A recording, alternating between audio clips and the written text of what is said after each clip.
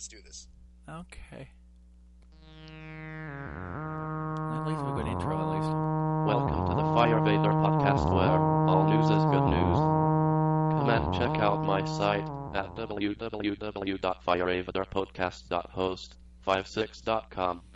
Okay, everybody. Welcome back to this episode of the Firevader Podcast. I don't know what number I'm on, and right now, to tell you the truth, I really don't care. Okie dokie. First off, I have two special guests on my podcast here tonight. First off, I have from the TPSUK podcast. I keep on screwing up that name. It really sucks anyway. But still, I have. Here comes Bod. Hello, Bod. Hello there. Okay, let's see if I can actually do this right this time, crazy. But anywho, how you been doing? I'm alright, yourself? Pretty good.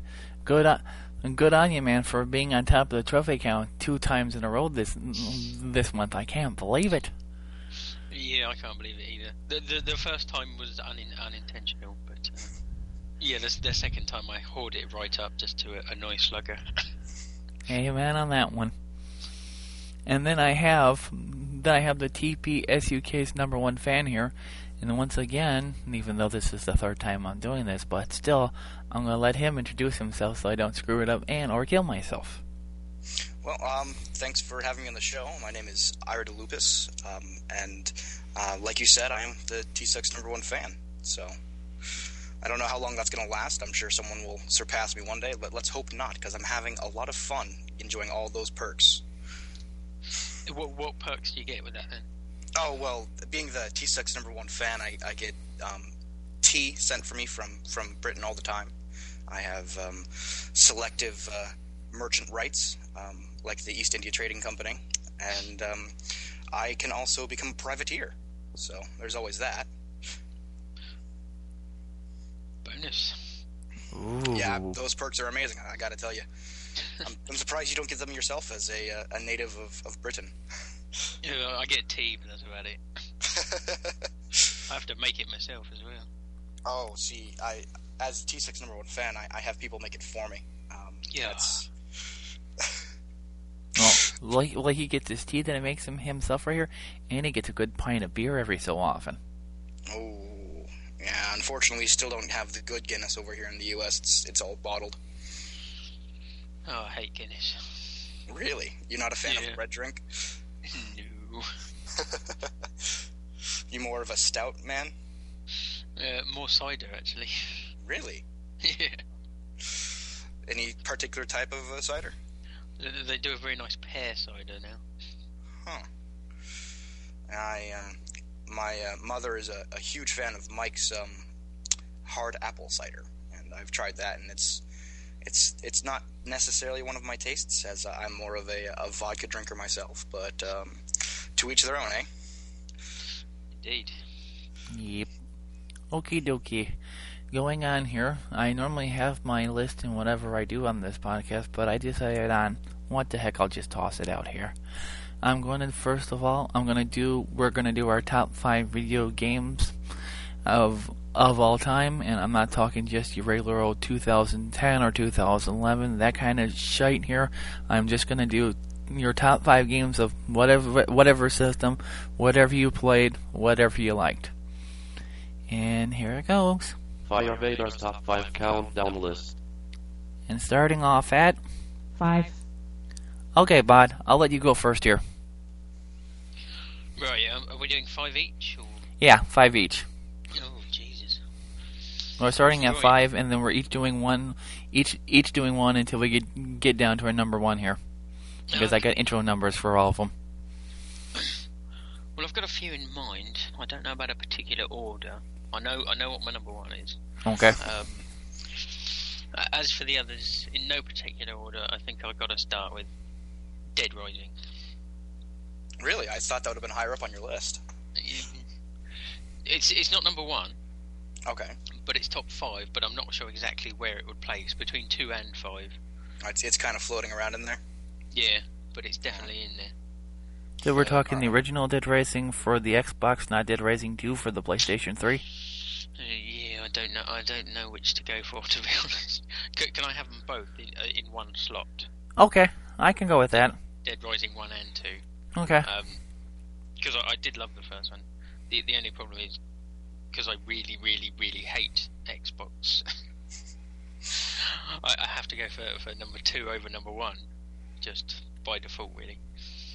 Yeah, I heard everybody, and I've got a couple of friends of mine that have the original Xbox, and they also kind of liked that game also, but they didn't like the zombies in that one because they felt like they were like too much of an idiots walking around. Well, that's kind of the point of zombies. They're not supposed to be intelligent. They're supposed to be dead. Yeah, but they're supposed to be coming at you and trying to kill you in a game. Well, yeah, but, I mean, come on, it was on the Xbox. What can you expect? Oh, yeah, you're right about that one. Yeah, I mean, the second one definitely had more things going for it. You could have more zombies on screen, for one thing. The original, they reckoned, was about 3,000 zombies, I think. And the second one, they reckon about 7,000 zombies. Damn.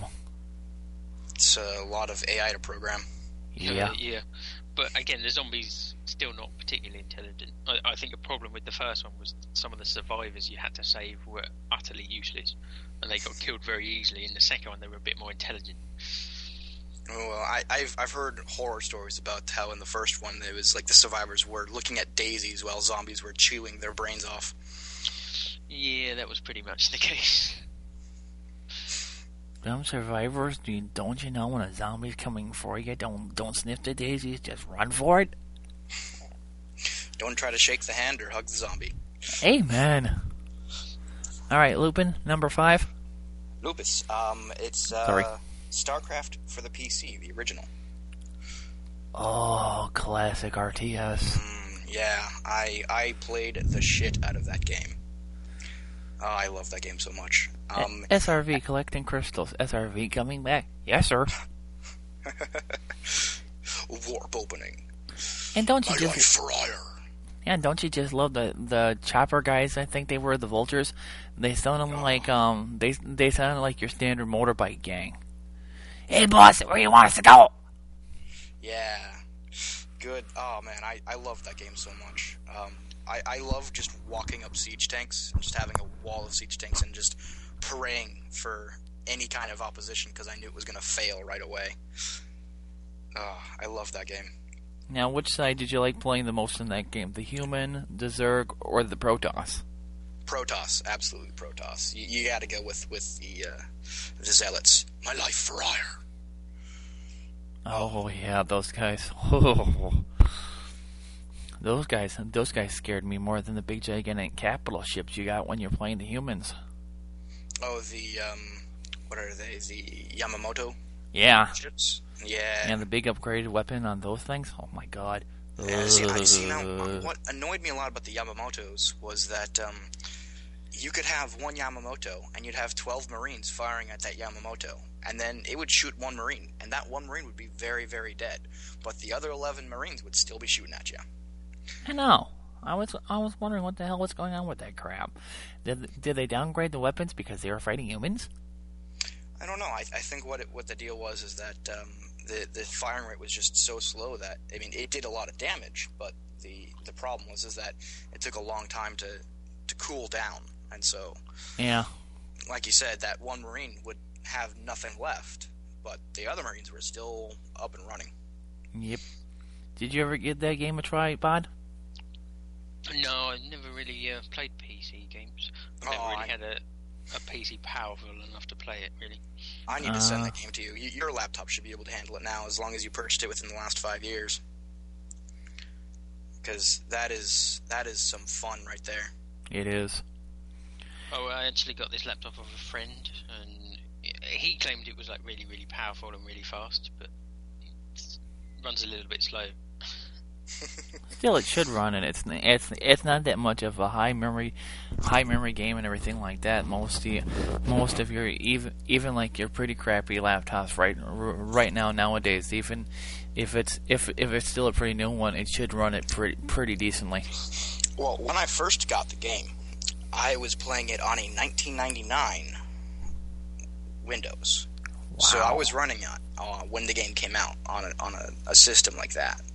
And that game, or that computer, we still have it. It's up and running. And I think when we paid for it originally, we paid like $3,000 for it.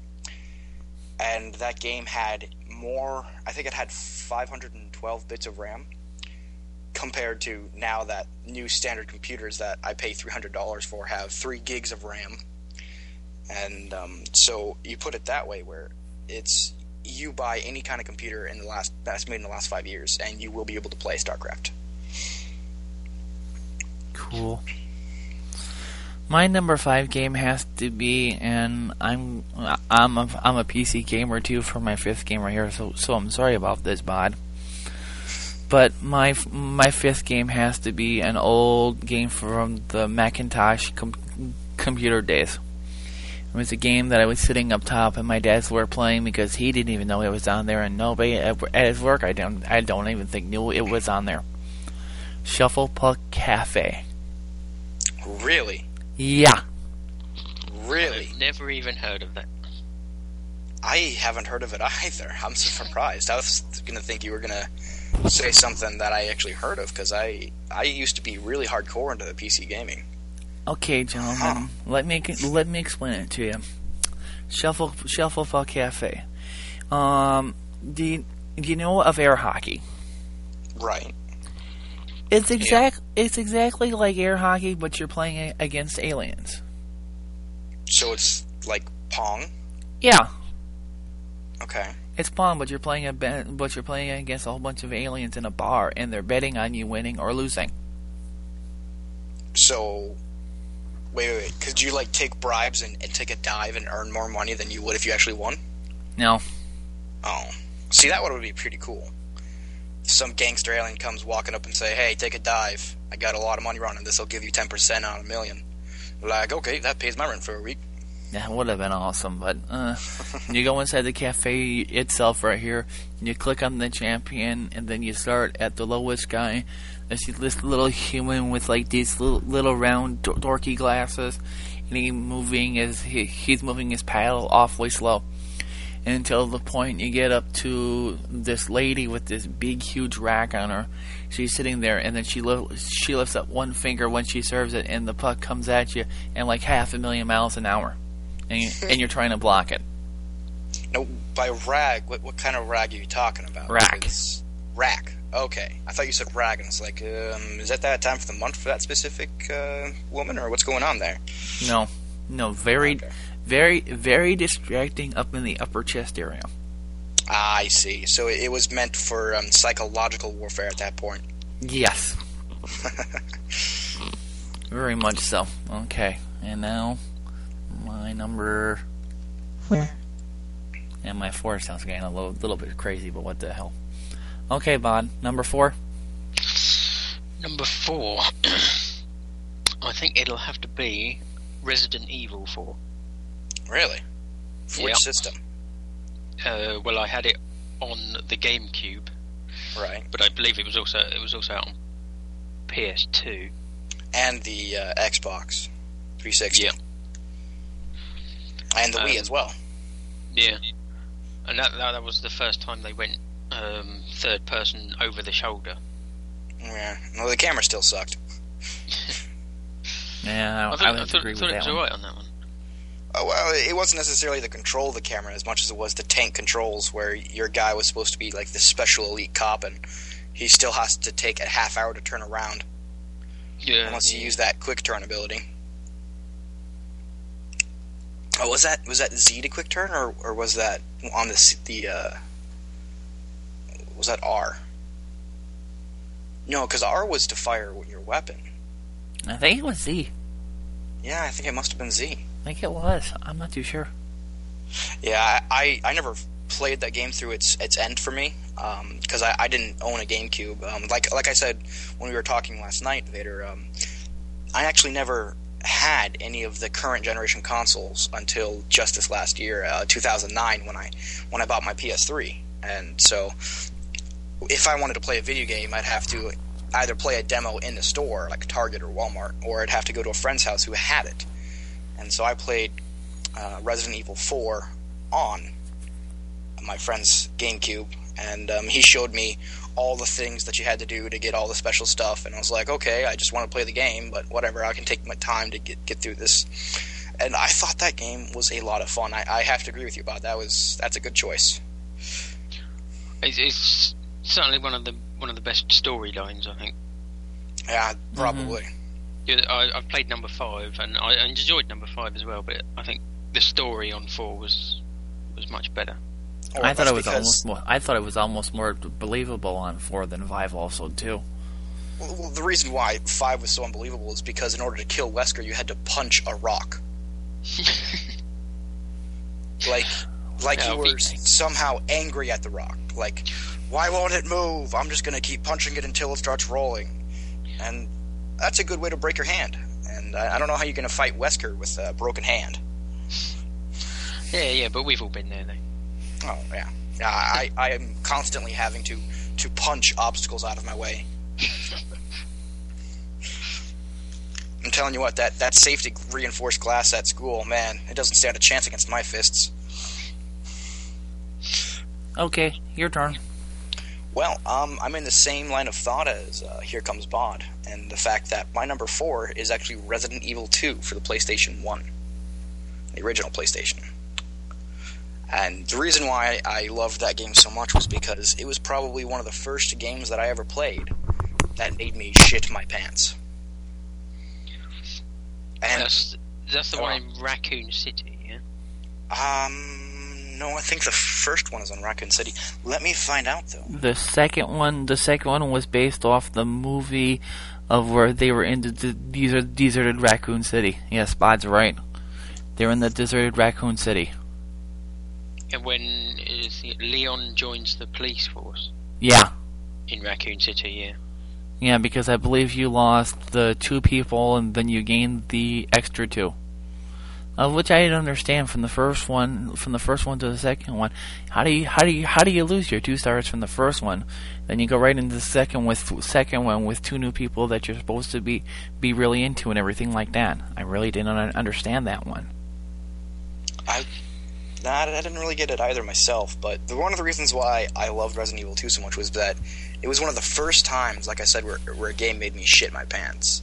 Where the room I'm thinking of specifically is it's in a bathroom in the hospital, and I'm pretty sure everyone is familiar with this room, where it's you enter the room, and there's a big huge mirror on the wall, and it goes to the length of the entire wall, and your reflection on the room in the reflection of the mirror starts pooling with blood starts coming from the walls and the ceiling, and then you stare at it long enough, and Leon actually dies in the reflection. And it's like, okay, that was kind of weird. And then all of the blood from your room that's not in the reflection, there's blood coming out of the ceiling, and you're like, oh crap, I gotta get out of here. And that is such a good game. And then, of course, who can forget Pyramid Head raping a mannequin? Yeah. I mean, that's pretty scary in and of itself. Ugh. My number 4 has to go with my favorite. Well, not one of my favorite RPGs, but one of the ones I remember, and one of the ones I remember putting the most time into was Final Fantasy VII. Okay. You can take that game after Eris dies, and you're trying to find Sephiroth. And you can take the time to go out into the entire world, find Sephiroth, and kill him. Or you can do what I do, and I regretted doing this for my entire time. Grind? Yeah, that would be called grinding. You go up to the Golden Saucer, and there's these chocobo races. Oh, gosh. Yes, Really? I did the chocobo races. Oh, gosh. I'm so sorry for you. I did the chocobo races for 3 months straight. Oh, why? Trying to breed a golden chocobo. That's what walkthroughs are for. So I could get the gold, so I can get the Knights of the Round materia, so I would be able to do that and double cast that on Sephiroth, so he wouldn't be kicking my ass every single damn time. Oh man. Oh, I'm so sorry.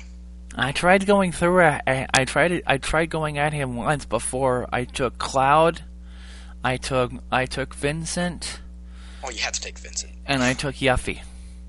Okay. They were all level 98s, and they all had their master weapons. Okay. Sephiroth ended up killing me off in less than 4 minutes. Well, that's because Sephiroth is immortal. Just the first form, not the Bizarro. If you've seen Advent Children, you'll realize that you can't kill Sephiroth. You can only make him go to sleep. I was trying to. I was kicking my butt every single time. Yeah, those damn chocobos. Oh my god. I'm so sorry for you. Did you ever play that really crappy chocobo racing? Oh yeah. Oh gosh. No. But I tell you one thing: if you ever have not tried this game, and if you do get Final Fantasy VII, like on the European store on that digital download, do not do the chocobo. Do not do the chocobo racing. No matter what trophy you get from it, just don't. Just don't. Never really played Final Fantasy. In fact, I'd never heard of Final Fantasy until Final Fantasy VII. Really? And then I played it around a friend's house, and I did not like it. And I've been put off Final Fantasy ever since. Combat system was too slow for you, bud? Yeah, I think it was the whole turn-based thing, and even the story, I couldn't make sense of it. My first experience with Final Fantasy, I can't remember the exact title. It was either 8 or it was either 6. It was one of those two. And I'm sure that it was 8 because it was it wasn't Squall. It was Zeltrain. No. The guy with the monkey tail? Yeah, the guy did have a monkey tail, but there was a supporting character. Viidi? Was it Squall? Well, Squall was in 8, Viidi was in 9. Yes, it was Squall, because it was... He had the gun blade, and he was fighting a guy by the name of Zephyr. Yeah, that's him. Yeah, that was 8. Yeah. So that was the first Final Fantasy game that I ever played, and I liked it a lot, but like I said before, I was at a friend's house, and I could only play through, a couple hours, and that was it. So... Okay, number 3. Either one do you want me to go first, or either one of you guys want to go first again? I'll go first. Okay. My number 3 was Uncharted 2: Drake's Fortune for the PS3. That was I thought the narrative in that was absolutely amazing. I had so much fun running around, the different cities and gawking at all the graphics and of the background. And I stood for, I think you were in when you were in Tibet during all the fighting, and you had to. It was when Chloe had been trapped in the elevator, and you had to rescue her from the elevator. And in order to do that, you had to go outside the building and swing out on top of a platform. And I swung out on the platform, and this platform was on top of a huge hotel building that just overlooked the entire city.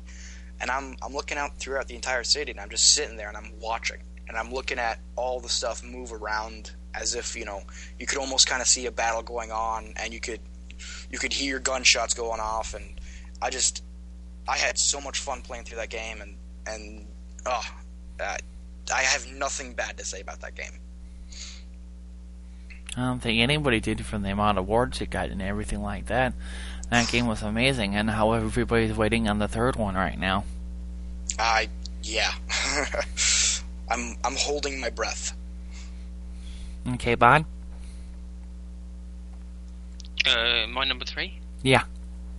Right, I'm going very retro here. And I'm going with Bomberman. Yeah! Ooh, baby! Now, is this Bomberman for the SNES, or is this Bomberman for the Game Boy Advanced? This is... I mean, there were a few sort of incarnations of that game where they fiddled around with it, and it turned out a bit rubbish. But any game, any version that stayed like reasonably true to the original, with just the flat top down, with the bombs and a few power ups, was the best one. Because I think I got one in a 3D version on the N64, which was really, really bad. Yeah, most of those games on the N64 were pretty bad. But the original and how it was to start with, I mean, it's I've got it on the PS3 now, Bomberman Ultra, and that stays true to the original, and I love it. Although there's no single player or anything, it's all multi. I just think it was one of the most simple but fun games I've ever played. Yeah, the one for the Game Boy Advance is the one that actually has a JRPG storyline like Final Fantasy, where it was not at all Bomberman. Like it was weird. Like they had like a whole. It was almost like Dragon Quest, in the sense that there were all these different things going on, and your guy wasn't even a Bomberman. And I never even finished it.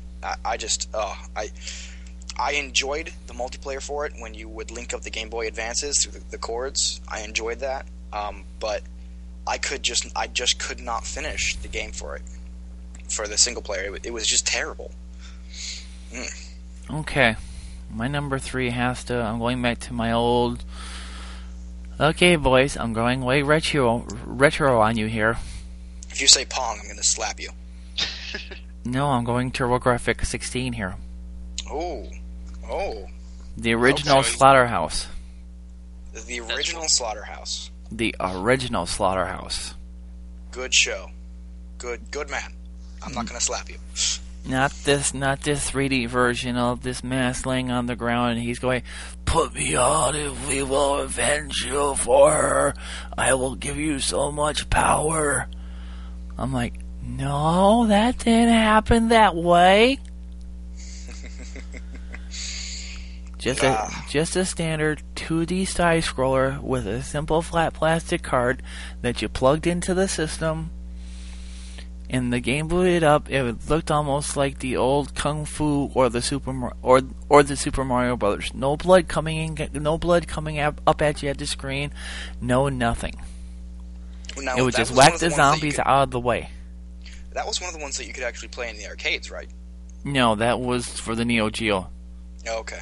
TurboGrafx 16 was just the home systems. But I'm getting to that, though. Okay. I'm getting to that. Okay. So, we move on to number 2? Yep. 2. I'll go first on this one, because since you alluded to it at 3. My number 2 favorite game had to be Magician's Lord for the Neo Geo.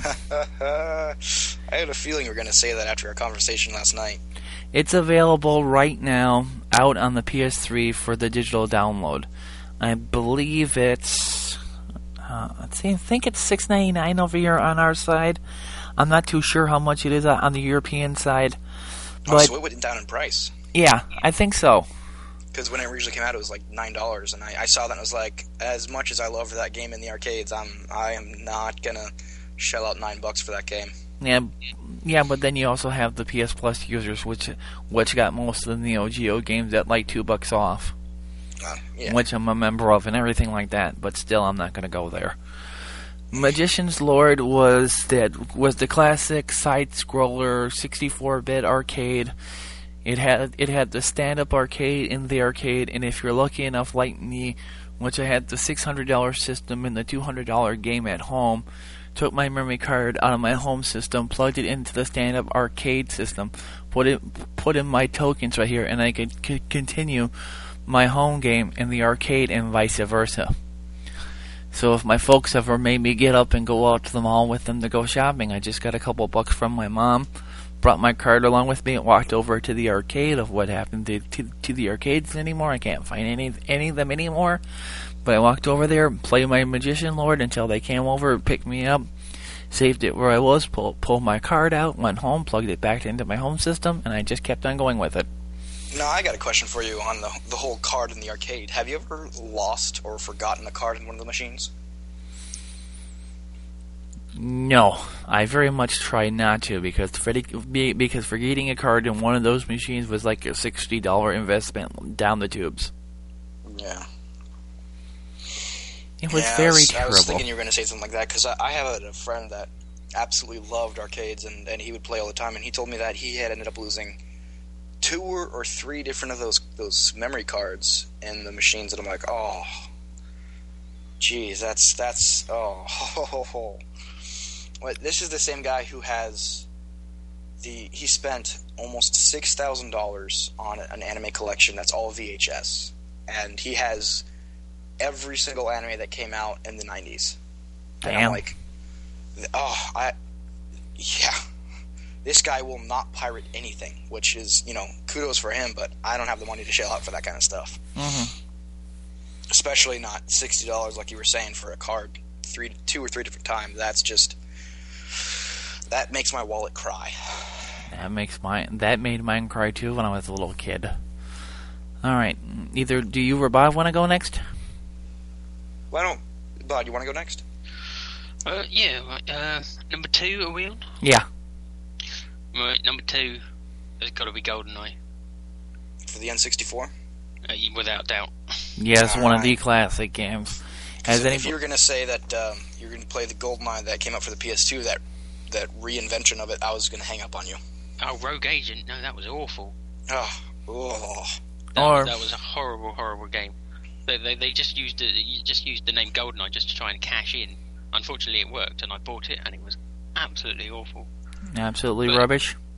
Yeah, but GoldenEye for the N64 basically got me back into gaming. I was into gaming when I was younger, and then I sort of got out of it for a while, and there was a period when I wasn't playing anything, and then I played GoldenEye on the N64 around a friend's house, and that got me right back into it, and it made me buy an N64 and GoldenEye. Or you always do. Fantastic.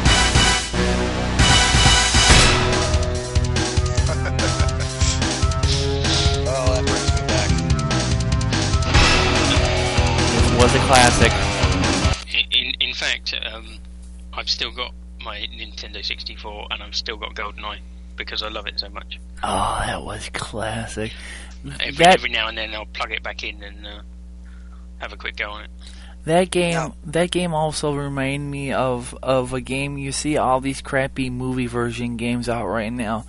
I mean, the Tron Legacy, the Tron Revolution before that.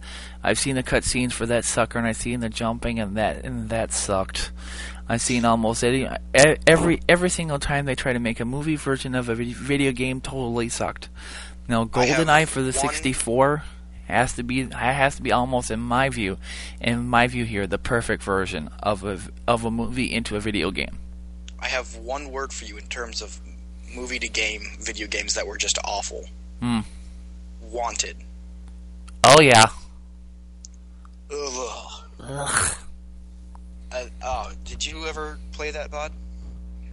I'm trying to think what it was. Wanted was a game that it wasn't Edward Norton, but it was someone who looked a lot like Edward Norton, and it had Angelina Jolie, and it had Morgan Freeman, and the plot of the movie was that these assassins could bend bullets when they fired it out of the gun by swinging the gun as fast and as hard as they possibly can. Oh yeah. And the movie, I gave it its literary license for the whole fact of the impossible of bending bullets.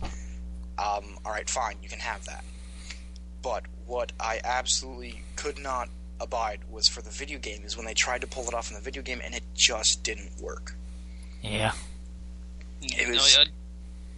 I didn't really play the video game. I think I played a demo of it. Yeah, the demo on that one. Like an aeroplane or something, and you had to get to the front of the plane. Yeah. Was that the one? Yeah. That one. Ugh. But then I thought the film was a load of rubbish as well. The film, I saw it for free because at the time I was working at a movie theater, and I was actually the projection, so I could watch the movie for free, and I never paid for it. But it was one of those movies where if I had paid money for it, I would have asked for it back. Yeah. No amount of Angelina Jolie cleavage will make a movie good.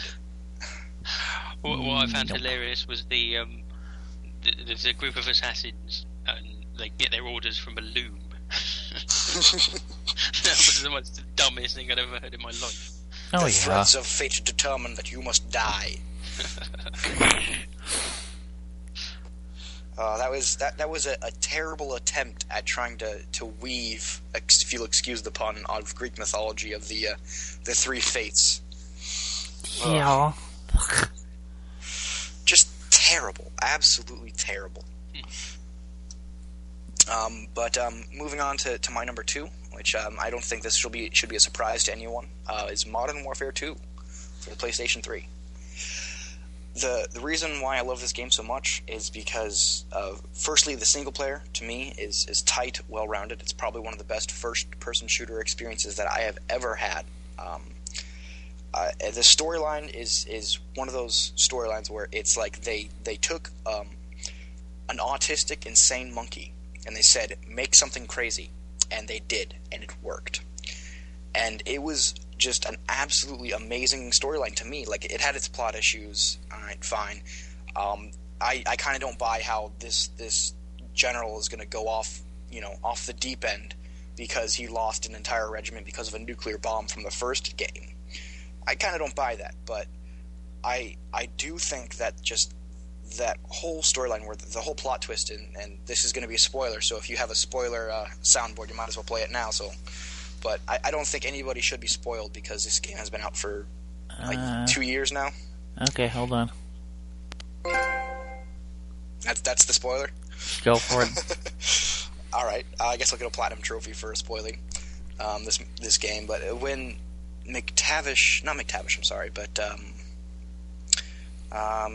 wow, I can't think of the guy's name. It's Prisoner 627.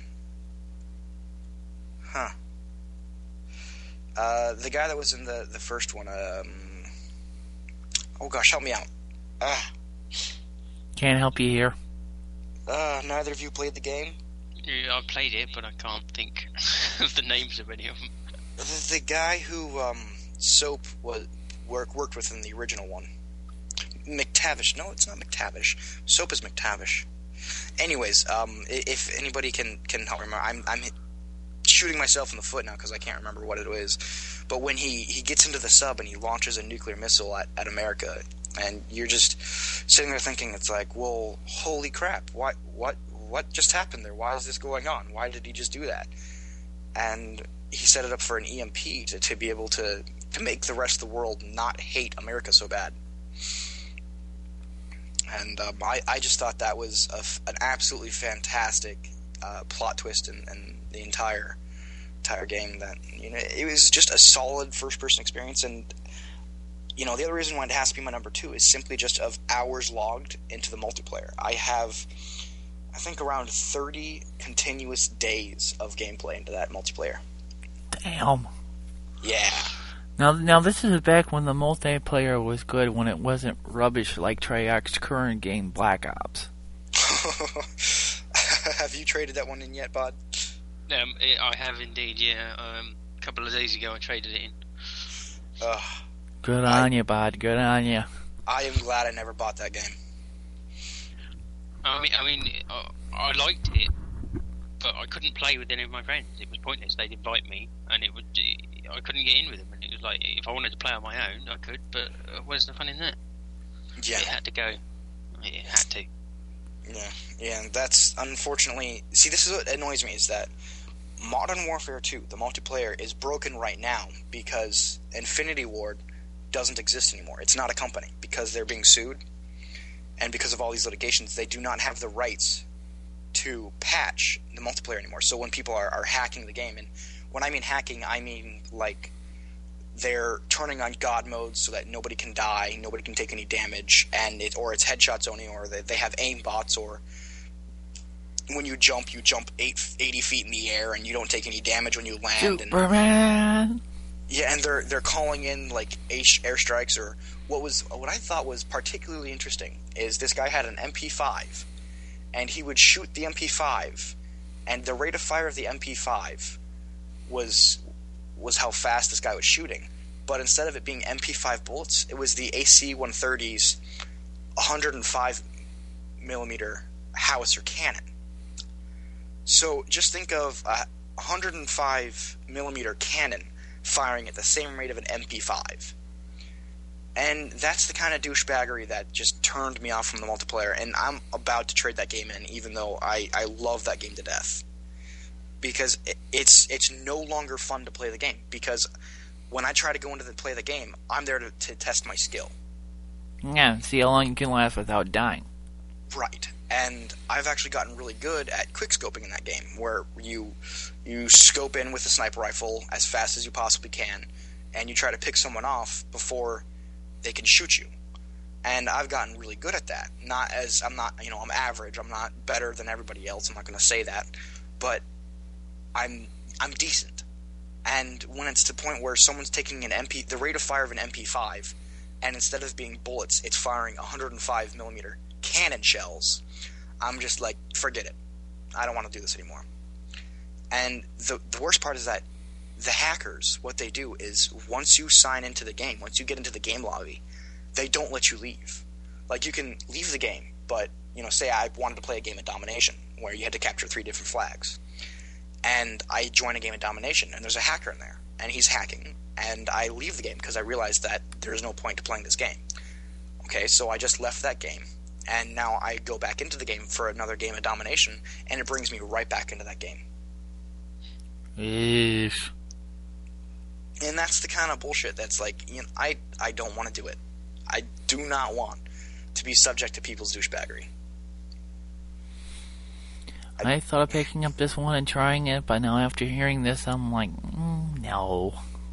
No, there's no point. I mean, if you want to do the multiplayer, do it, with buddies and do a private game. Yeah, so do like the private TPIS games or something like that, Right. I mean, not like anybody plays that game anymore. Anyways, I've tried. Yeah. Nobody likes that game anymore in the community, but then that's their choice. But there's no point in playing the multiplayer anymore because everybody's hacking that game. Because they're not patching it anymore. Because Infinity Ward is no longer a company that has the rights to patch it. And Activision doesn't care, because Activision just wants to shell out another Call of Duty Black Ops that breaks records. Yep. And, which is even more of a travesty, is that Infinity Ward has a reason why they can't patch their games. Treyarch doesn't.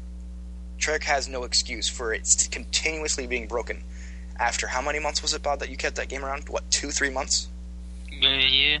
It was November, so 2 months now, yeah. There is no excuse. There's absolutely none. There's no excuse why they couldn't patch that game. Apparently it's running quite well on the Xbox. Well, that's because Activision is an Xbox whore. Yep. Hopefully, Bud, with you having a Dislon, you got a decent trading price for it, I'm hoping, at least? Yeah, not too bad, actually. I paid 45 for it. Great British pound. And I traded it. I got 33 when I traded it in. That's actually good. That's not bad, yeah. That's not bad at all. And that's what, almost 15% loss of value? Yeah, something like that. Yeah. I can't do the maths that quickly. Don't worry about it. Okay. And ending this sucker out. And at number 1. You want to take number 1 first, Bod? Yeah, okay. My number 1 is actually the follow-up to GoldenEye, Perfect Dark, on the Nintendo 64. Ooh. Oh. Yes. Where they couldn't use James Bond anymore, so they basically created their own story with all their new characters. And the character was a girl. Yeah, and they took basically what made GoldenEye great and just improved on it. Joanna Dark. That game was so much fun. It was awesome. And it was like probably the first game I ever had where you could actually have bots. Yeah, I think you're right. Yeah, that is the first game. Yeah. And then what happened after that was Microsoft got their filthy paws on the creators, the company that made it, called Rare. And they made it all Xbox exclusive. And they made Perfect Dark Zero, which was a massive pile of crap. No, I'm not a fan of Microsoft. Why do they do that? Why do companies do that sometimes with most games? I mean to tell you, you got a perfect game that's out right now. Everybody loves this game. I mean, not getting off the list anymore like this, but I have to right now just to say this right here, the Infamous title for the PlayStation 3. Okay. When I heard that Infamous 2 was coming out, first off, the ice powers, yes, I can see Cole getting a new power for the thing, yes, and everything like that. But when you trade off Cole for a brand new guy, and everybody's like, no, don't do that, or we're not going to even buy this game, even if you do this. And then they bring Cole back. Well, it was always going to be Cole, but they changed his look for some reason, and then people complained and they changed it back again. Yeah. I don't understand that most times, why most game companies have to do that, you know? Well, I actually read something somewhere that they originally made Cole bald because their graphics wasn't good enough to recreate hair in a decent way, so that's why they made him bald. They couldn't produce hair? Yeah, apparently their attempt at hair was like really bad, so they made him bald.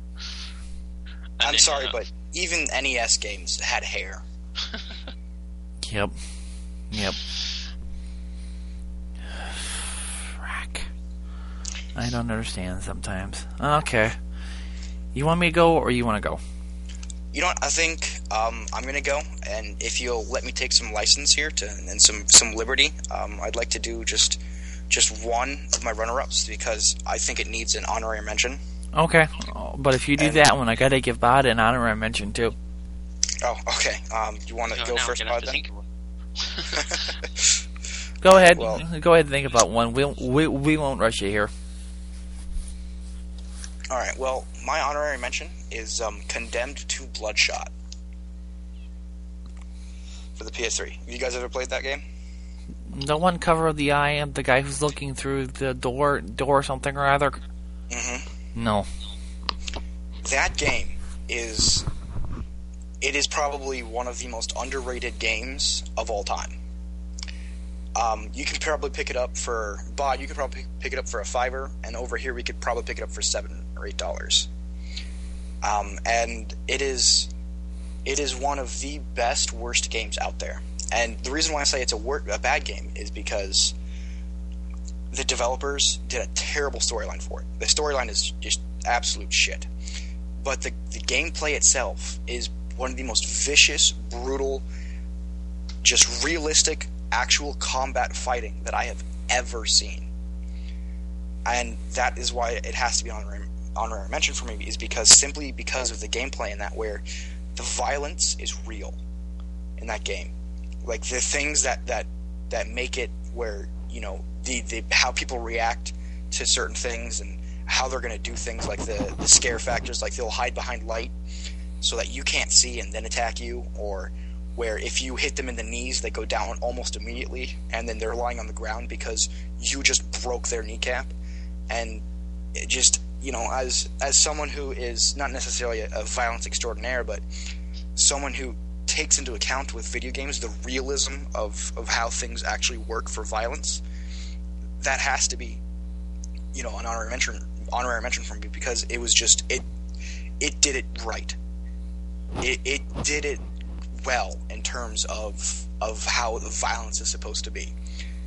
So that's, you know, that's why it's my honorary mention. It's not the reason why it's not on my list is because of, like I said, the story was terrible for it.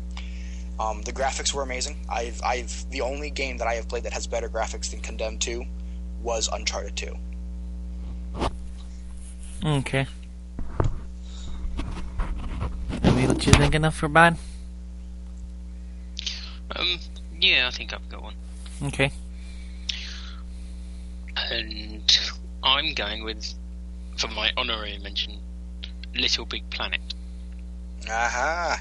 Now, a lot of people write off Little Big Planet as a kid's game, but I loved it. I got really addicted to it, and I think the gameplay's fun, and there's loads to do. I mean, once you've completed the story, that's probably one of the best games for having community levels, where people have just made so many different levels that even when you've completed the story 100%, you can just play community levels for so much more, many more hours of entertainment. And do you still have that game? I do, yes. I'm going to have to get with you and maybe we can join up in a game together, because I still haven't completed the story on that. In fact, I'm only in the Mexican world. So I'm only on, like, the third world. No, you're still with the wedding. No, I've gotten past the wedding. It's where he goes into the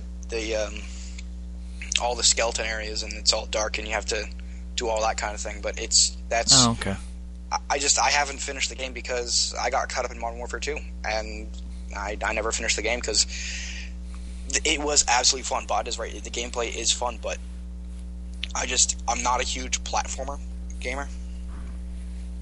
Well, I'm not really, but I mean that one just made it so much fun. Yeah, I have to agree that they did it right. They did it well, and that's why when Little Big Planet 2 came out, I was like, I read an article.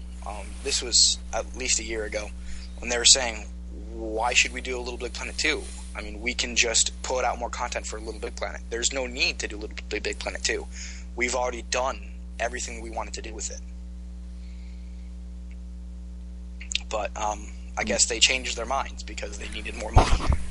Well, I mean, the second one, they have actually found so much more they can do with it.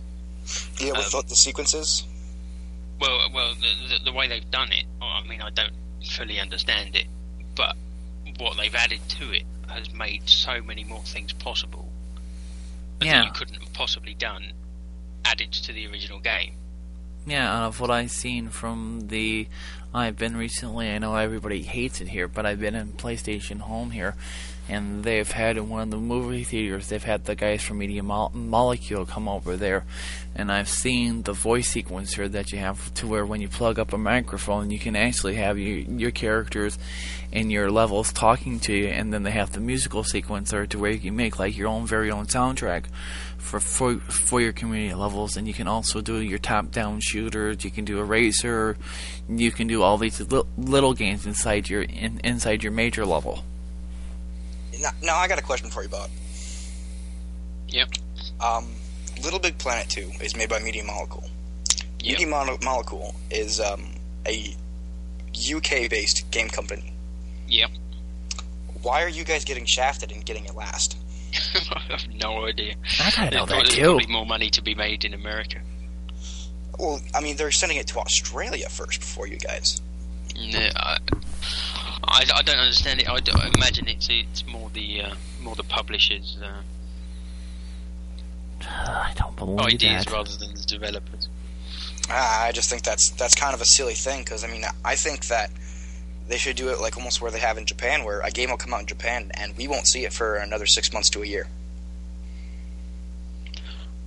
Yeah, I mean, it is a little bit annoying, but I can't really do anything about it, although I have pre-ordered it. You'll just have to take one on the chin, I guess. Yeah, I mean, it's only a few days, I think. Is your beta still open over there for it, that you can play that before it comes out, or did they close the beta already? I haven't actually played the beta for a while, but when I was playing it, I had a look, and you go to the information, and there was no end date for the beta.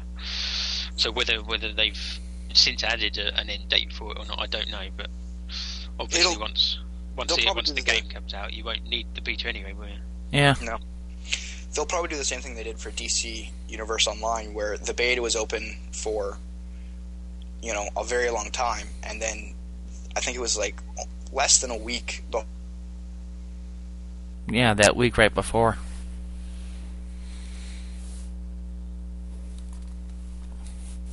Uh-oh. Did I kill here? He's gone quiet. I know. And he's gone. Oh, crap. Okay. He was on his iPhone. We probably lost him. He'll hopefully call me back, which is a good thing. But still, My number one game has to be I'm With You in the rare quotient right here. I don't know if you ever had this for your Nintendo 64, but the old fighting game Killer Instinct Gold. No, I didn't actually. Oh, that was my favorite game of them all. Great God. You could go out to the arcade and you could look at the arcade. You could have an arcade cabinet standing right next to you. Have the arcade cabinet here and have your Nintendo 64 sitting right next to it. And oh my God, the graphics between the two, you could not tell the difference between the two. You had Glacius, you had Jago, you had Orchid, you had Maya, you had Tusk, you had Idol, you had Gargos was the gargoyle boss, and you had I forget the name of the robot right now, but he was cool too. But the combos you can do in that sucker was amazing. Oh, here we go. His internet died.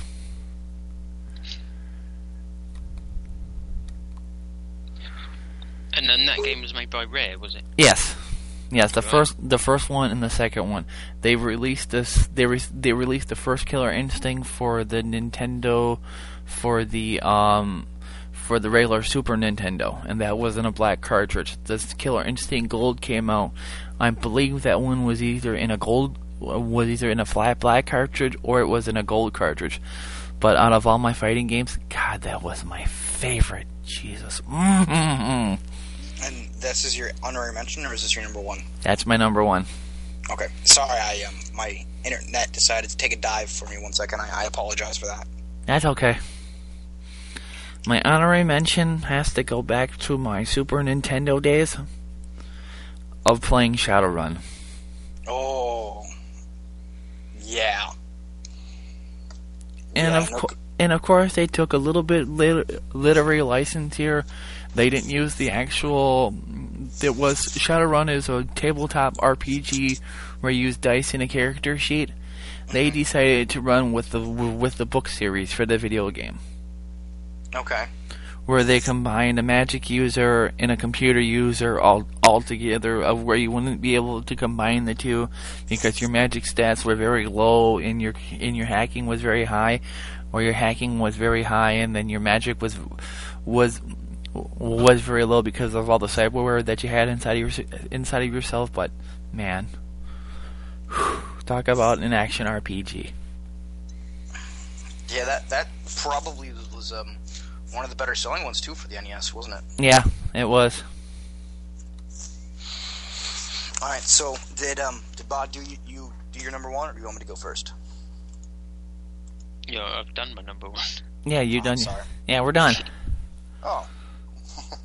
Well, I didn't get to say my number one. That's sad. All right, go then. My number one is because actually, you were doing your. I think you were doing your honorary mention, and then you killed. Yeah. My number one is Fallout 3 Game of the Year for the PS3. Oh, of course, Bod. Of course, Bod. I think you've probably played this one, right? Actually, I haven't. What? What? Sorry. I saw Murray playing it. And, it just looked so immense, so big, and I didn't really have the time. Oh, you've got to go back to it, Bod. Trust me, you have to go back to it. But do yourself a favor. Don't get just the regular Fallout 3. You have to get the Game of the Year edition. You have to. Well, that game seemed massive enough, like originally, but I imagine the Game of the Year edition's got a load of add-ons as well, has it? It has 5 add-ons. Yeah. Jesus. And I think the add-ons are Broken Steel, The Pit, Operation Anchorage, Mothership Zeta, and Point Lookout. Yep. Yeah. And just the reason why I say don't get the Game of the Year edition is because the Game of the Year edition it raises your level cap because you have Broken Steel. It raises your level cap from 20 to 30, which makes it that much more fun to play. And the other reason why you should get the Game of the Year edition is because the ending for the original. You want to pull up a spoiler here real quick. Oh, hold on. Okay, the spoiler for the regular game is you go through the entire game and you get to the very last part, and then you die. It just ends, and it's like, wait, what? And so it kind of makes the game unplayable once you beat that last one. So I feel like you go through and you're trying to get the platinum for the game, and you beat the game, and you're just going through it because you think, okay, well, I don't have to do all these side missions because I'll just do the main quest and get it finished with. You can't. Because you're dead. Because you're dead. You can't. There's no. Once you finish the storyline, you can't go back into the open world. Nope. And that's why it's a waste of time to just get the regular game. But even that aside, just the Game of the Year edition right now, like I picked it up for I think $50, and I traded in games to get it, so it wasn't that big of a deal. But that game just, I spent so much time playing that game, just getting my guy up, and I got the T-51B armor, and I got the T-51B winterized because of Operation Anchorage, and I would just walk around poning the crap out of every living thing I could find. Finding all the guns. Yeah, the experimental MIRV. Now question. Delicious destruction. Now question with that one. Right. Good side, bad side, or neutral? That's actually quite interesting. What I ended up doing was I played through 75% of the game as a good, and this is including the Broken Steel, so I played through 75% of that game through the good parts, and then I got to level 30, and I was like, wait a minute, why didn't I get the good trophy? And I realized that from level 25 to level 30, because I had been looting so many things and stealing so many things, and I hadn't been checking on my karma, because I was like, oh, okay, well, it's only 1 point against my karma. It doesn't really matter that much. But I had been lockpicking so many things and just going through so many things to get all the guns that I ended up getting a neutral karma. So now I need to, in order for me to get the platinum, I have to go through and play through neutral through 75%, and then good for the last 25, and then a third playthrough as just evil. Yeah, I tell you one thing, Bod. With this one right here, I'm going to hit that button again. One of my favorite things to do in that game is that you go to a town by the name of Megaton. There's this lady in there, I forget her name, but she's the most annoying... Moira Brown. Yeah, Moira Brown is the most annoying person ever. And you're trying to make this book for her to help all the rest of the people survive in the Wasteland. The Wasteland Survival Guide. Yep. I got so annoyed with her. There's a man in there by the name of Mr. Burke. And I took the bad side here. He gave me a pulse neutron charge, Bod. There's a live atomic bomb sitting in the middle of the town. That's why it's called Megaton. Guess what I did? You blew the crap out of Megaton. And you probably blew the crap out of Megaton to get rid of Moira Brown, didn't you? Yeah, from Tenpenny Tower. Mm-hmm. I just did that. I just did that to get rid of her. But wait, there's more.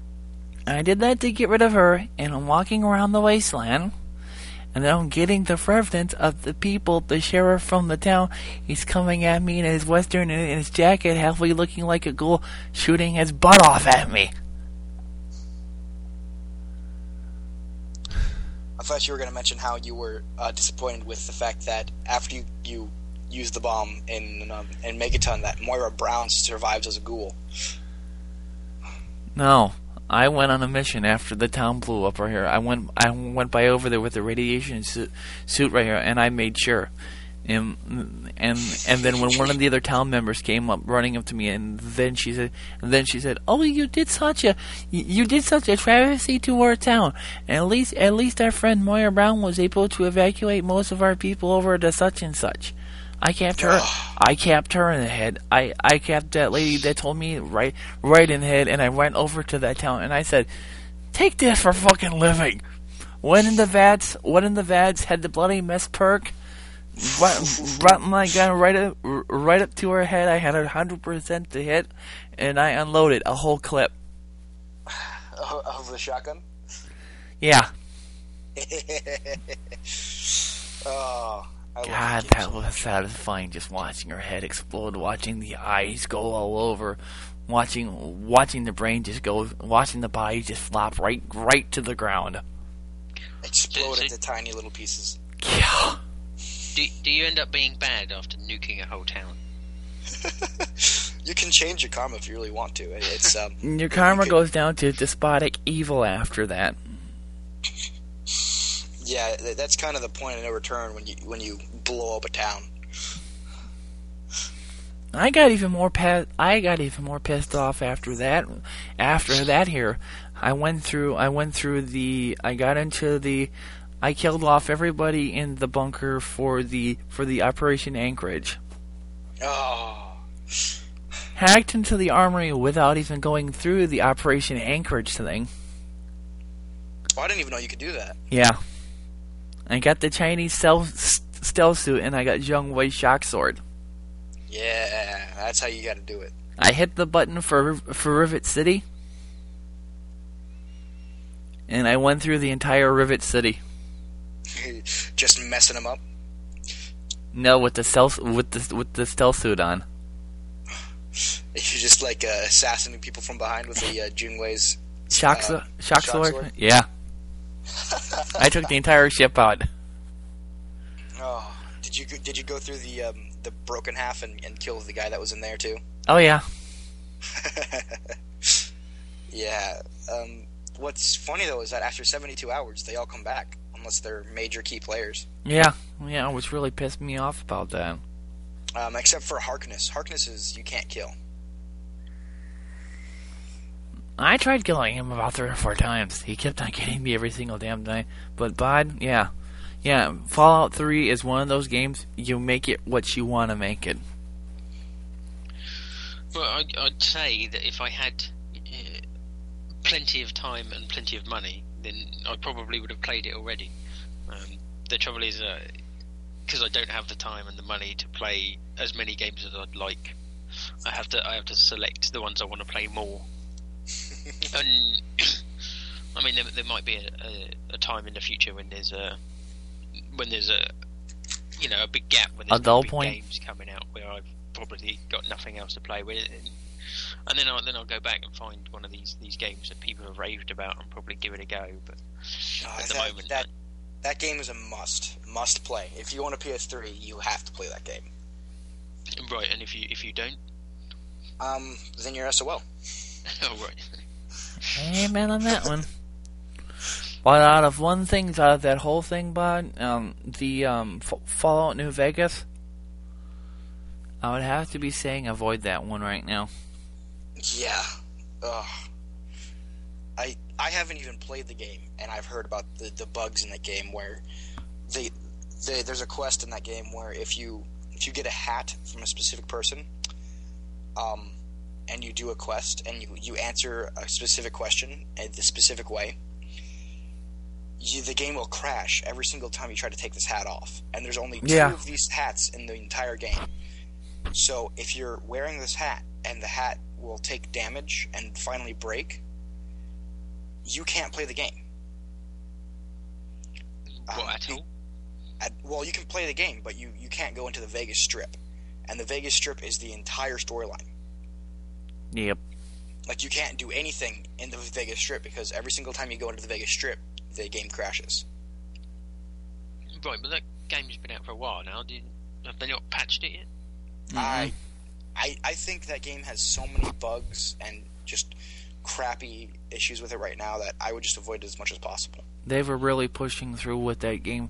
You would be thinking that Bethesda Software would have been the one in control of it since they made the groundwork for the first one. You're talking the people who made Alpha Protocol, Obsidian Entertainment. And Those guys can't patch crap for shit. well, the other problem is that Oh god. basically they didn't change the engine for Fallout 3. Like, they used the same engine from Fallout 3, which was buggy enough as it is. Yeah. And they took that engine and they just added more on top of it, as opposed to going back and through and redoing the engine, which is what you should do for a game. Mm-hmm. You should not rely on the same engine twice. If it's not broken, I think you should still try to fix it, of what I would say, you know. Well, that's the problem, is that the engine for Fallout 3 was broken, because it would crash all the time. Okay. Because when I was playing through Fallout 3, there were several times when it's like, I knew for a fact that if I went through this area, I would have to save every 5 minutes because the game would crash. Yep. And of course that didn't help, because I took advantage of the duplication glitch for shops and merchants, Oh, yeah, that glitch. Oh, God. where basically if you have, say, a combat shotgun, and the store has a combat shotgun that you can purchase, you sell them your combat shotgun, and then just keep buying back the two different shotguns, and it'll glitch the game out, and then make the shotgun have 100% durability. So what you can do is, because when you have the shotgun at 100% durability, it can be sold for a lot more money. A lot more caps than one with like 5 or 10%. Right. And so, but the glitch is that when you sold it back to the store, it would go back to its original durability. So you could buy the shotgun at 100%, but when you bought it from them, it would have like 5%. So you paid for, like 5 caps for an almost broken combat shotgun. But when it appeared in your inventory, it had 100%, and you could sell it back for 170 caps. And so you could basically cheat the merchants out of their own money. Which was always a bonus. Yeah, because who cares about the merchants? They get free money every 3 days. Yep. Okay. The end of the top 5 is now. I would like to do 2 other things on this podcast tonight, which I have the Fire Invaders Video Game Review. Now, Bot, I have to ask you before I start with this review right here. I know that I've played it, and I know that Lupin has played it right here. Have you played Dead Nation? No, I haven't. Okay. Well, I guess you're going to be sitting back listening to this one. Fair enough. Okay, Lupin. That beginning of that game. The intro? Yeah. Yeah. Worth the price of the admission. See, the thing that the introduction to the game itself is bought, since you haven't played the game, is it's a live action introduction, and they take video clips from certain things that they've found of like riots in the city and cities and all of these other things, and basically it's telling you the story of how it's been a year or 3 years since the outbreak started, and the world has gone to shit. Everybody's a zombie. There's no survivors. And the only reason why you're a survivor is because you're immune to the virus. Did they explain how you're immune to it? No. Mm-mm. In fact, that's one of the bad points of the game, I think, right now. Well, see, they state it blatantly. They says, I don't know why I'm immune, but I am. But just in case the virus mutates, I have a cyanide capsule. And if I ever start to feel like I'm going down, I will not give them the opportunity to turn me. I'll kill myself with the cyanide capsule. And so the introduction to the game is very it's live action, like I said, and it's very shaky cam, if you understand that term. It's like the Bourne movies where it could make you nauseous if it was longer than what it was, because there's so much going on. But it's only about, what would you say, a minute and a half? Yeah, a minute and a half, 2 minutes, about that. Yeah. So it's a very good introduction in the sense that it's live action. It's very reminiscent of Red Alert, was it Red Alert? Yeah, Command and Conquer Red Alert. Right, where they have everything live action. And when you start playing the game, there's an introduction to each mission, and the introduction to each mission is not live action. It's actually almost like a comic book style, where they have a specific slide that... One second. Yeah, it's They not. have a specific slide, I'm sorry, Okay. that where you're looking at this one part of the screen, and there are things moving around in the screen, like you'll have dust particles floating around, or you'll see a hand that is falling off of a zombie's arm, and these sorts of things. So it's kind of like a mix between Infamous's cut screens, where it's comic book reminiscent, but it's not quite there. And that's just for the introduction. But one of the reasons why I absolutely adore this game is simply for the gameplay itself. And Vader, you've played a little bit of the game. What do you think of the gameplay so far? And you're on the third mission now? Yeah, third mission. I'm loving it. The upgrade system for the guns is actually really decent. There's a couple points in between the games here where you go up to a weapon shop and you have your chance right here to either buy a new weapon or upgrade the weapons that you have right now. Right now, I'm just up to the shotgun. Yeah, and you have your base weapon, which it's a rifle, and it has a laser sight on it, and you can do what's called a power shot for the rifle. And what it does is you hold down the R1 button, and what it'll do is it'll charge the shot up so that it's basically like, because it's a top-down shooter, there's really no way for you to get a quote-unquote headshot on the zombie, except for this way of power shooting, where you do the power shot, and the guy takes a little bit more time to aim, and it will shoot the head of the zombie. But the other good thing about the power shot is that the power shot also will be able to go through more than one zombie. So if you have a cluster of zombies in front of you, what you can then do is you can use the power shot, and if they're all end up in a corridor, you can punch through. I've punched through at least 20 zombies at one time with one shot, and it's an instant kill. So I think that's a very good feature to the game. And the rifle has, what I love about the rifle is that it has unlimited ammunition.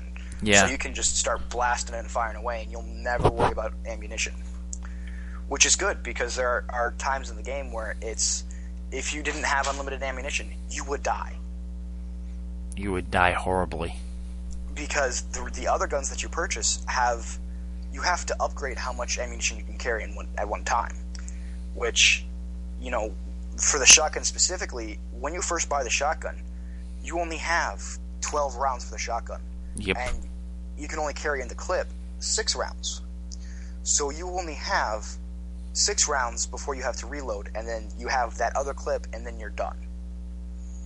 And then you can't do anything else with the shotgun, which is terrifying, because most zombie games have the shotgun in it, and the shotgun is your ultimate get away from me, you flesh-eating zombie. Yep. It'll get them off you. Unfortunately, the shotgun has a slow rate of fire. It takes forever to reload, and you can't carry that much ammunition. Even when you've fully maxed out the shotgun, you can only carry around 40 shells, which is very unfortunate. But on the other side of the coin, you have the SMG, which has the highest rate of fire of any gun I've ever seen. It's when you upgrade when you have an SMG fully upgraded, you have 130 rounds in the clip, and you fire so fast when you have the full rate of fire that you will go through 130 rounds of the SMG in about 5 seconds. Yep. About what I think the rate of that about what I think the rate of that gun is supposed to be at its fully uploaded thing. Of what I think of this game, Bod, have you played Super Stardust HD? Yeah, I've had a couple of goes on it. That's what this game is like, but you're not going around the planet. So it's like the 2-stick control system, is it? Yeah. You move around with one and then aim And shoot with the other, yeah? Yeah. Yeah, it's a twin stick shooter, and in fact, it's funny that you should mention Super Stardust HD, because the developer for Super Stardust HD is Housemarque, and they're the same exact people who developed Dead Nation. Yeah. But one of the things that I love about Dead Nation so much is you probably haven't experienced them so much, but the special zombies. Have you run into many of them yet at the third level? The second level had the big fat guys running toward me. The bombies, yeah. Yeah, they took forever to die. And I'm backing up and firing, and I'm like, come on, you motherfucker, die. And then it explodes in this big gigantic thing of guts and gore and goo on the floor, and I'm like, that dude just did that? What the hell? Yeah, he's a kamikaze zombie where he'll run towards you and he will explode if he gets close enough to you. And actually, the best way to deal with those guys is to let them get close to you and then dash, because when you dash, you're invincible for the amount of time that you're dashing. So you can't take any damage. So what I do is I will back up a little bit, let him get close, and then dash towards him so that it triggers him to explode right at the peak of my invincibility. So I don't take any damage, and I've gotten rid of a boss, or a special zombie. Okay. Now, in the third one, have you come across the jumpers yet? Yeah. Okay. Yeah, they've been calling me as I've been trying to get to the police station. My favorite thing to do out of that whole game is to take. There's all these cars around there, and when you start shooting one like 2 or 3 times right here, the alarm starts going off. And it attracts all the zombies. Yep. So it's a good way to get a zombie horde off your back, so you can deal with one of the bigger zombies that don't necessarily get distracted by the car alarm. Yeah, but then I mostly just take the car alarm, the zombie, the car that's going off right here, and I power shot that car which causes that car to explode right here, which causes all the zombies around it to explode also. Yeah, and the other thing is that there's another boss that you should have come across yet, and that's the Screechers. No, haven't seen them yet.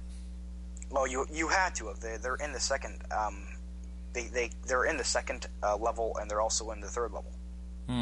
If I have, I didn't know what they were.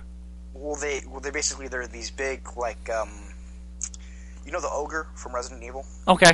4. They look kind of like that, where they kind of actually a better explanation would where be, they got their arms up and they're coming at you screaming. No, what they do is they scream and they call in a horde of zombies, and every single time they scream, they call in another horde. Oh yeah. Yeah, and if you shoot them, if you hit them with your rifle or anything, before they finish screaming or once they start screaming, they can't call in a horde. But the other problem is that they normally come when there's already a zombie horde coming. So you'll get swarmed by a horde, and you're like, oh crap, get off me, get off me, get off me. You're throwing your flares and your grenades and your mines to get them off of you. And then they start screaming. And so like, oh crap, now I gotta deal with another horde before I can start shooting these guys. And so it gets to be a real pain in the ass sometimes when you're trying to kill these screamers, because they will not die. When you're trying to deal with a horde, it becomes such a pain in the ass. Yeah, those guys normally start coming after you right near like the end of the level, and you've got to like clear out the level and everything. Yeah, because they have these things where the gates, you'll have to get through a gate, and the gate will not open until you've killed all the zombies. And so you have to kill those Screechers, otherwise you'll never be able to win, because they just keep calling in more and more zombies, and it just gets to be so very asinine. And another thing also, Bod, right here, I think you would like about this game right here, is that when you're playing it, and when you're online right here, the zombies that you kill in your game goes to a total of the zombies killed in your entire country. Yeah, I'd heard that. Yeah, so it's like a leaderboard. I think we're at like 18%. I think you guys are at like 6% over there. Well, we might be 18%, but we're on the 20th virus cycle. Yeah. and we've killed over almost 500 million zombies in America. Would it not annoy you if you're killing all these zombies, but then you'd go to the leaderboard and your country would be like quite low on the list, and you'd think, well, you know, I'm doing my part, but everyone else, you know, is not doing what they should be doing. Well, it's funny you should be mention disappointed. that. Yeah, it's funny you should mention that, because one of the problems that I noticed right away when I started playing this game is that America was in third behind Finland and Poland in terms of virus cycle, as in what percent and what virus cycle that we're on. And I did some research on it, and it's I looked up an article, and it said that the developers, Housemarque, had said that they are not going to reward bigger countries that have higher populations and have higher populations of PS3s for zombies killed. So even though America at the time had 5 times, literally 5 times the amount of kills, of zombie kills, than Finland and Poland, it was still behind them because they had a janky system of determining the virus cycle. So do you know how they work it out then? They had to have changed it because all of a sudden America was at number 1 and we were on the 20th virus cycle. Yeah, 20th or 21st, I think I saw today. Yeah, and it's you know, the next runner up is, I think it's UK. It is the UK. UK is second runner up. On the 10th or 13th. Yeah. Virus cycle. So it was definitely aggravating for me when it's like, when you get into the very last level has, in order for you to complete the level, you have to kill 2,400 zombies in that entire level. Oh boy. And the first level that you play, you kill 400 zombies. Oh boy. So there is a huge difference between the first level and the last level, and what I would do is I would try to boost the American score. And so what I would do is I'd go through on brain dead level of difficulty to the very last level, and I'd play the last level 3-4 times in a row, and I'd get, you know, 10,000 kills in a day, and we would still be behind France and Poland. It's like, okay, that's just kind of BS. I don't buy that. Yeah, I think that would annoy me because obviously I've got Dead Rising 2, and there's a trophy which I have for killing 72,000 zombies in one playthrough, which took a while. But I've got my own name on the scoreboard. It's like if it was all joined together with all these other people who were rubbish, it would get lost in the middle somewhere. And I think that would annoy me. Well, see, there's another reason I'm glad you mentioned it, is that the amount of zombies that you kill have almost no relation to your score on the leaderboard. I think that's total rubbish too. So how has it worked out? It's worked out with your score for killing zombies. Like, you get a certain amount of points for killing zombies, and you get a certain amount of points for finishing the level, and doing certain things like finding all the loot in a mission, or getting out there under the time with which they think you're supposed to get out the level. And then there's a multiplier for points that you know, you build up your multiplier by killing zombies without getting hit by zombies. So the more zombies you kill without getting hit, the higher your multiplier. And when I told you I was playing on brain dead level of difficulty, and I had to kill 2,000 odd zombies, I had a multiplier of 1,400 just for the multiplier, and for the very last level, and I would still have a lower score than Phobia and King Bowser and King of Stars and Pantera Down 2, when I know for a fact that they have not even gotten a platinum trophy for this game. Yeah, of which Pantera Down 2 was telling us he was in the beta for it and everything like that, and I would be thinking this would be the first game he would want a platinum. And, you know, I have the platinum for this game, and one of the platinums to get this game is to kill 53,720 zombies. And that's not a lot of hard to do. deadheads. That's a nod to Dead Rising. I'm sure it is. They call it Genocidery, is the trophy.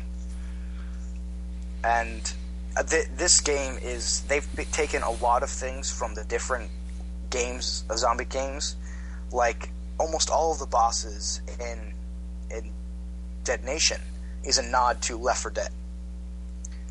Because you have the bombies, which will run towards you and explode, which is exactly what the boomers did. And then you have the jumpers, which is, kind of like what the hunters would do. And you have all these other bosses, and they even have their own version of the tank, which I'm not going to get into, because you'll actually run into them on the very next level, Vader. Oh boy. And it's one of those zombies that you will die 10 times before you figure out how to kill them. Oh, God, Lord. I don't know. I don't even know if I want to get to this 4th level now. Oh, God. And the reason why, the multiplier, and I've figured out the reason why, even though my score is, I know for a fact, is higher than, or should be higher than Pterodon 2 or Phobias or King Bowser, because I would spend day after day after day playing this game. But the problem that I noticed is that I was not doing the solo campaign. I was doing a start mission. And your score is determined from the solo campaign, mission after mission after mission. Oh, so I am doing it right then. Yeah, if you do the solo campaign, I guarantee you will have a higher score, because I have beaten this game 5 times, but I have not beaten it by myself. Oh, you've always gone through the co-op missions. I've done all of the online co-op missions. Okay. And my online score is higher than King Bowser's and Pterodon 2, but that score is not taken into your personal score on the leaderboard. It's your solo campaign that's taken on the leaderboard. And that's something that really annoys me. It should be a collective score that you get. Eesh. But anywho, it's worth it. Yeah, it is. It is definitely worth the $15 to me. I'm very glad I spent the money for it. It's very much worth it, I think. Oh, God, that game of what I've told everybody of when I first started playing it right here, that game is serious crack.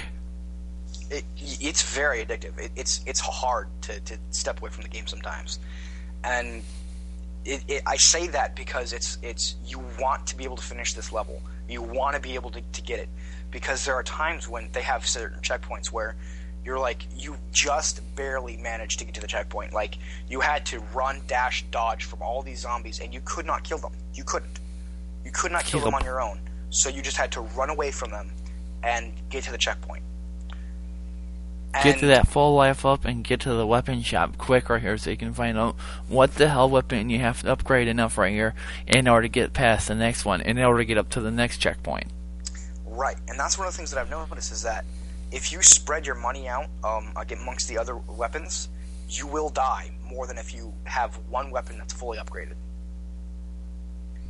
And that's what I've been doing so far. I got that first trophy for upgrading a single weapon, and I took that rifle and I just decided, okay, you're getting all the way first off. I don't care about any of these other weapons right here. You're my number one. You don't have any you don't have any ammo restrictions to yourself. You're the first one getting upgraded. Right, and that's one of the good things about the rifle. But unfortunately, your rifle kind of becomes moot later on in the game, because there are zombies that will not die from the rifle itself. You can't kill them. Now, you will be fine, Vader, because you're playing it on Brain Dead, which is the easiest level of difficulty. But you play through on Grim or Morbid, and you need to have the other weapons. Oh. And so what I've found is that what I do is I buy every single weapon I get as soon as I'm capable of purchasing it, but I do not upgrade it unless I need it.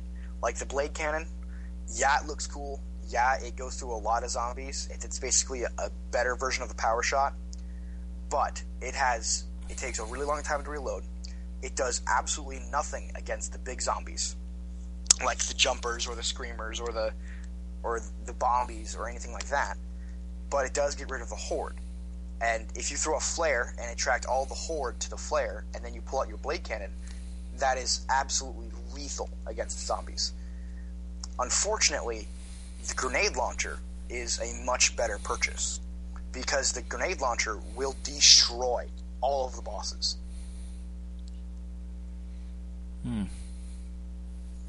So you kind of have to pick and choose, but what I do is I will go through every single time that I'm capable of purchasing a weapon, I buy it as soon as I can. And I don't upgrade it unless I need to. Like, I don't upgrade this SMG, I upgrade the shotgun. I don't upgrade the flamethrower, I upgrade the shocker. Okay. Yeah, that game, Bod, as soon as you're able to, I would pick the sucker up. Yeah, I mean, I'll definitely look into it. There's a few games coming out very soon that's going to take most of my time. Like Little Big Planet 2? And Dead Space 2. Ooh. I still have to play Dead Space. I'm looking forward to that game. It's an excellent game. Here, I'm gonna hit the button again. Where's my button? Okay, Bod. Now I have to ask you on this one because you played through the whole first one, right? Of Dead Space? Yeah. Yes. Did you find the area where you walked into where you had to turn on the computer, and then the device started spinning in that room? Right, are we talking Dead Space 1 or 2? Dead Space 1. I think it's been a while. Or it's the not the first level, but the third level and the engineering level. Where it's right after where once you activate like this, I believe it's a centrifugal thing in the middle of the room right here. All the oxygen goes out of the room. Oh right, yeah. And then you're trying to beat that thing around the room in order to get into the next crevice before it comes back around. Oh yeah, yeah. Oh, I must have died like 7 times on that damn thing. I hated that damn thing. You couldn't slow-mo it. You couldn't do anything to it. Yeah, I didn't have too many problems with that. I probably died a couple of times. It's like Lupin when you get to this room, right? You're turning on the main computer of the ship because the ship is the ship that you're on is losing orbit. And then the thing keeping the orbit of the ship right here has stopped moving. Okay. You go into that room, you turn on this thing. When you turn on this thing, all the oxygen for the room is sucked out. Okay. Your suit that you're in has a limited amount of oxygen. Oh dear. And then you're trying to get around. There are oxygen recharge points around the room, and you're trying to get to the one that you need to get you out of the room right here. But you have the center centrifugal force of the room spinning around you. Right. And if you're not running fast enough, the thing will basically cut you in half. That doesn't sound like very much fun. No, it's not. I think the problem was it was difficult to work out exactly what you had to do and where you needed to jump to, because you have to jump onto it. Yeah. But if you could jump onto the side of it and then run outside the ship sort of straight away, where these things couldn't get to you. Yeah. And once you work it out, it's a lot easier. But because you're not quite sure, it takes a bit of experimentation, and you die a few times trying to work it out. It's kind of like how when I was playing Uncharted 2 on the hardest level of difficulty, I had to rethink my strategy from hard mode, because the game's difficulty had set up where it's like, you can't win against these guys, you have to run away from them. You have to outflank them, you have to get them out of your line of sight.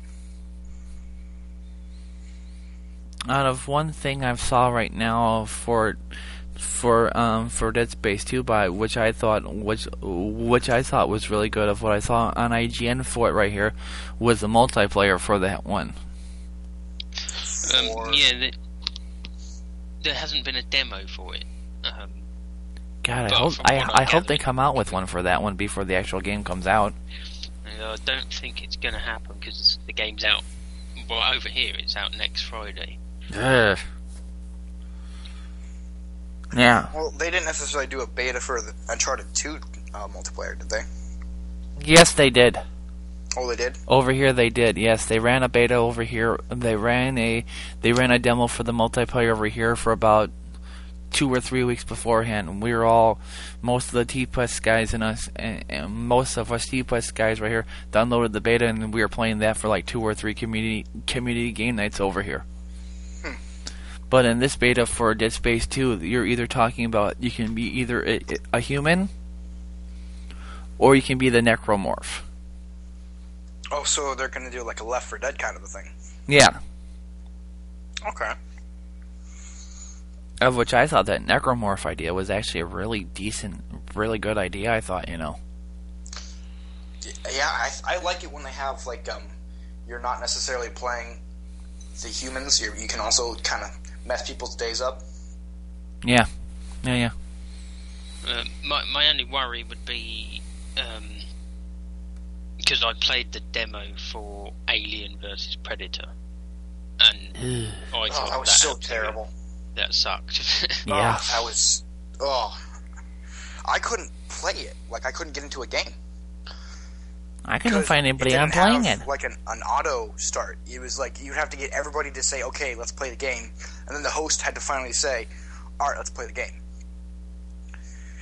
Which I thought was just terrible because, like, people would, the host would be in there, but because it would take like an hour for you to actually get enough people to start playing the game, the host would like fall asleep or walk away from their PS3 or be diddling himself or playing with the daisies or doing something stupid, and he's not actually doing anything with the game. So you're just like sitting there, and people are putting on their voice chat and screaming at this guy to start the game, and he's just ignoring them.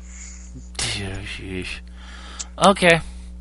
Well, I think I want to probably wrap this sucker up pretty soon, so I want to do one more thing on this thing. I was going to give this to Lupin, so... Fire Vader's book review. Hit it. Okay, well, a review of the book that I have for this week, actually, is, it's a book by Stephen R. Lawhead. He's a fantasy writer that basically he'll take a storyline that's a lore myth, like the Pendragon Cycle, which is one of his more famous series, which deals with Arthur and Merlin and all these sorts of things. And then he does some other things that are just kind of off the wall. But this one in particular is called Patrick, Son of Ireland. And what it does is he did some research and he found out more information, and he actually found out that what people think they knew about St. Patrick was not all that true. And what actually happened is, yes, he was part of Britain during the Roman invasion of Britain, and yes, he was a slave in Ireland. But after he became the Saint of Ireland, and after he confronted the High King in Ireland, he was a senator in the Roman Senate. And so this book goes through his entire, not his entire life, but from his youth to the conclusion of the confrontation with the High King of Ireland. And it's a very good story. It has very, very good character development with it, which I think is absolutely fantastic. I have never been disappointed with his character development. Excuse me. I've got a little bit of a cough going on. And one of the things that is really interesting about this is there are certain... He lives almost a double life, and he lives with the regret of this double life. And one of the things that happened to him is he has a life in Rome, and a plague hits Rome, and he loses everything. And he has this great, huge climax of, what do I do now? I don't know what I'm supposed to do. And he wants to die. He's he's wasting away. He does nothing but walk around like a zombie for an entire month and doesn't do anything. He's barely even eating to survive. And finally he meets this person that gives him a new light to move on. And he goes back to Ireland, and he was a runaway slave, and that's why he stayed in Rome, is because if he went back to Ireland, he would be dead because he ran away from his master. So he goes back to Ireland, and he confronts the king, and he purchases his freedom with the money that he earned as a Roman senator. And so it's just a very, very, very good book, and I recommend it. And if you are ever interested in any of his other series or books, you can go to StephenRLawhead.com, and it's Lawhead, Lawhead, and I really recommend I have every single one of his books, and every single one is worth it. So I just want to give him a plug for that book, because it is simply fantastic. Okie dokie. And we're coming down to the end of it, people, and I don't get any music for it here, so I'm just gonna do it this way. Bod, what you looking forward to play this week? Well, as I said, I've pre-ordered Little Big Planet 2, which comes out on Friday, so I'll be playing that on the day of release. Cool. Question for you on that one. Yeah. Standard or collector? I have got the special edition. I don't know exactly what you get with it, but there's a few avatars, a few costumes. The little sack boy that comes with it in the 2 bookends? I don't think so. That's different than our end, because I've got the special edition for that one, which I'm picking up next Tuesday over here in the States here, and we have the little sack boy and then the 2 ends and then the 2 bookends that comes with it. Right. Well, the sack boy's a little plushy. Yeah, the little 8-inch guy. I don't think that comes with it, but I could be wrong. Are you getting the I special hope edition not. or the collector's edition? Because I think they're releasing 3 different editions. As far as I know, the one I'm getting is the special edition. Might. I'm not too sure. But I'm hoping that you do, because that little sack boy looks actually really cool. Kind of use them as a paperweight. Yeah. Lupin? Lupus? Yeah. Looking forward to playing this week? Well, I'm looking forward to playing a little bit of Assassin's Creed, the first one, trying to platinum that game. And I have yet to finish BioShock to platinum that game. And the other game that I need to platinum is Ratchet & Clank Crack in Time. Just be careful with the first Assassin's Creed, and I will warn you about this. I don't know, I should do this. Even though mostly everybody that listens to this podcast has listened to the T-Suck podcast and the PlayStation 2.0 podcast, the first Assassin's Creed will get repetitive. Yeah, I was supposed to get on my way to Damascus after you just get out of the tutorial, and after he loses all of his little items. Okay. And I put it down because I was like, I'm bored. It didn't necessarily grab me, and so that's why I'm going to have to try to force my way to play through it until I get interested in it again.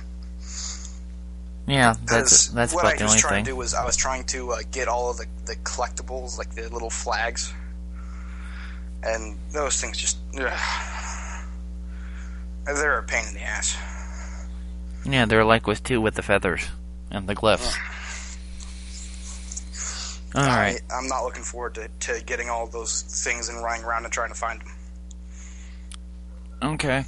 And my game that I'm looking forward to play this week is I'm looking forward to play a PSN exclusive that I just recently got here. Well, I'm going to try to get through a little bit more of Dead Nation, but I also just got Top Darts over here. Okay, and what is Top Darts about? It's a PlayStation Move game. You want to go ahead, Bud? Yeah, a friend of mine actually bought it the other day, and I've given it a quick go. It's a Move compatible game that's basically darts. I don't know without having to use the dartboard, which is a bonus. Have I ever used a dartboard? Is that what you asked? No, you don't have to use the dartboard with this one. Basically, your Move controller is a dart. I would be afraid of throwing it at the television. That's what I'm hoping I don't hear too. That would kind of ruin me. Well, that's why you wear the wrist strap. I see. I don't know. I think that'd be kind of a little bit. I don't know if the Move could control. I mean, the weight of a Move controller is definitely heavier and bulkier than that of a dart. And I'm not the greatest at darts, but I played it all the time in Alaska. And I don't know. I think I guess it could be a good game, but I don't know, because the darts are supposed to be really light and accurate, and I know that the ratio for the Move is 1-to-1 movement, but still it's you're gonna want to throw it harder than you should, and it's gonna take your aim off. And could you really get used to the controls for it? I'm gonna try it. Give it a shot. What the heck, It's like with a recent game I have been playing, that Beat Sketcher. That sucker is actually pretty decent. Okay. It's basically MS Paint for the PlayStation 3. Okay. You can draw little pictures, and you got like a blank canvas, and you can draw whatever you want on the screen. Or they've got certain levels for it where you're drawing out the pictures to the beat of the music playing in the background. It's actually pretty cool. Some of the music gets to me a little bit, but whatever. But anyhow, that's it, fellas. I think we might want to call it a day right here. So this is Fire Vader. Come on, check over my site at www.firevaderpodcast.host56.com. And this has been me with Ida Lupus. And here comes Bud. And we're saying have a good game, guys, and we'll see y'all next week. And here's my ending track from my favorite movie, Tron Legacy.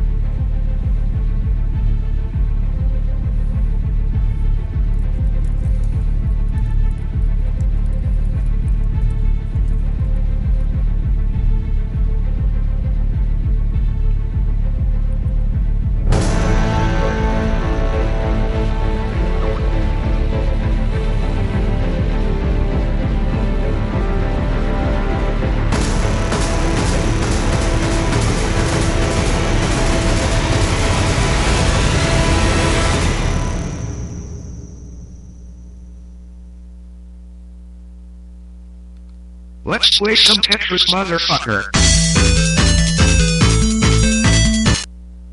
Game over.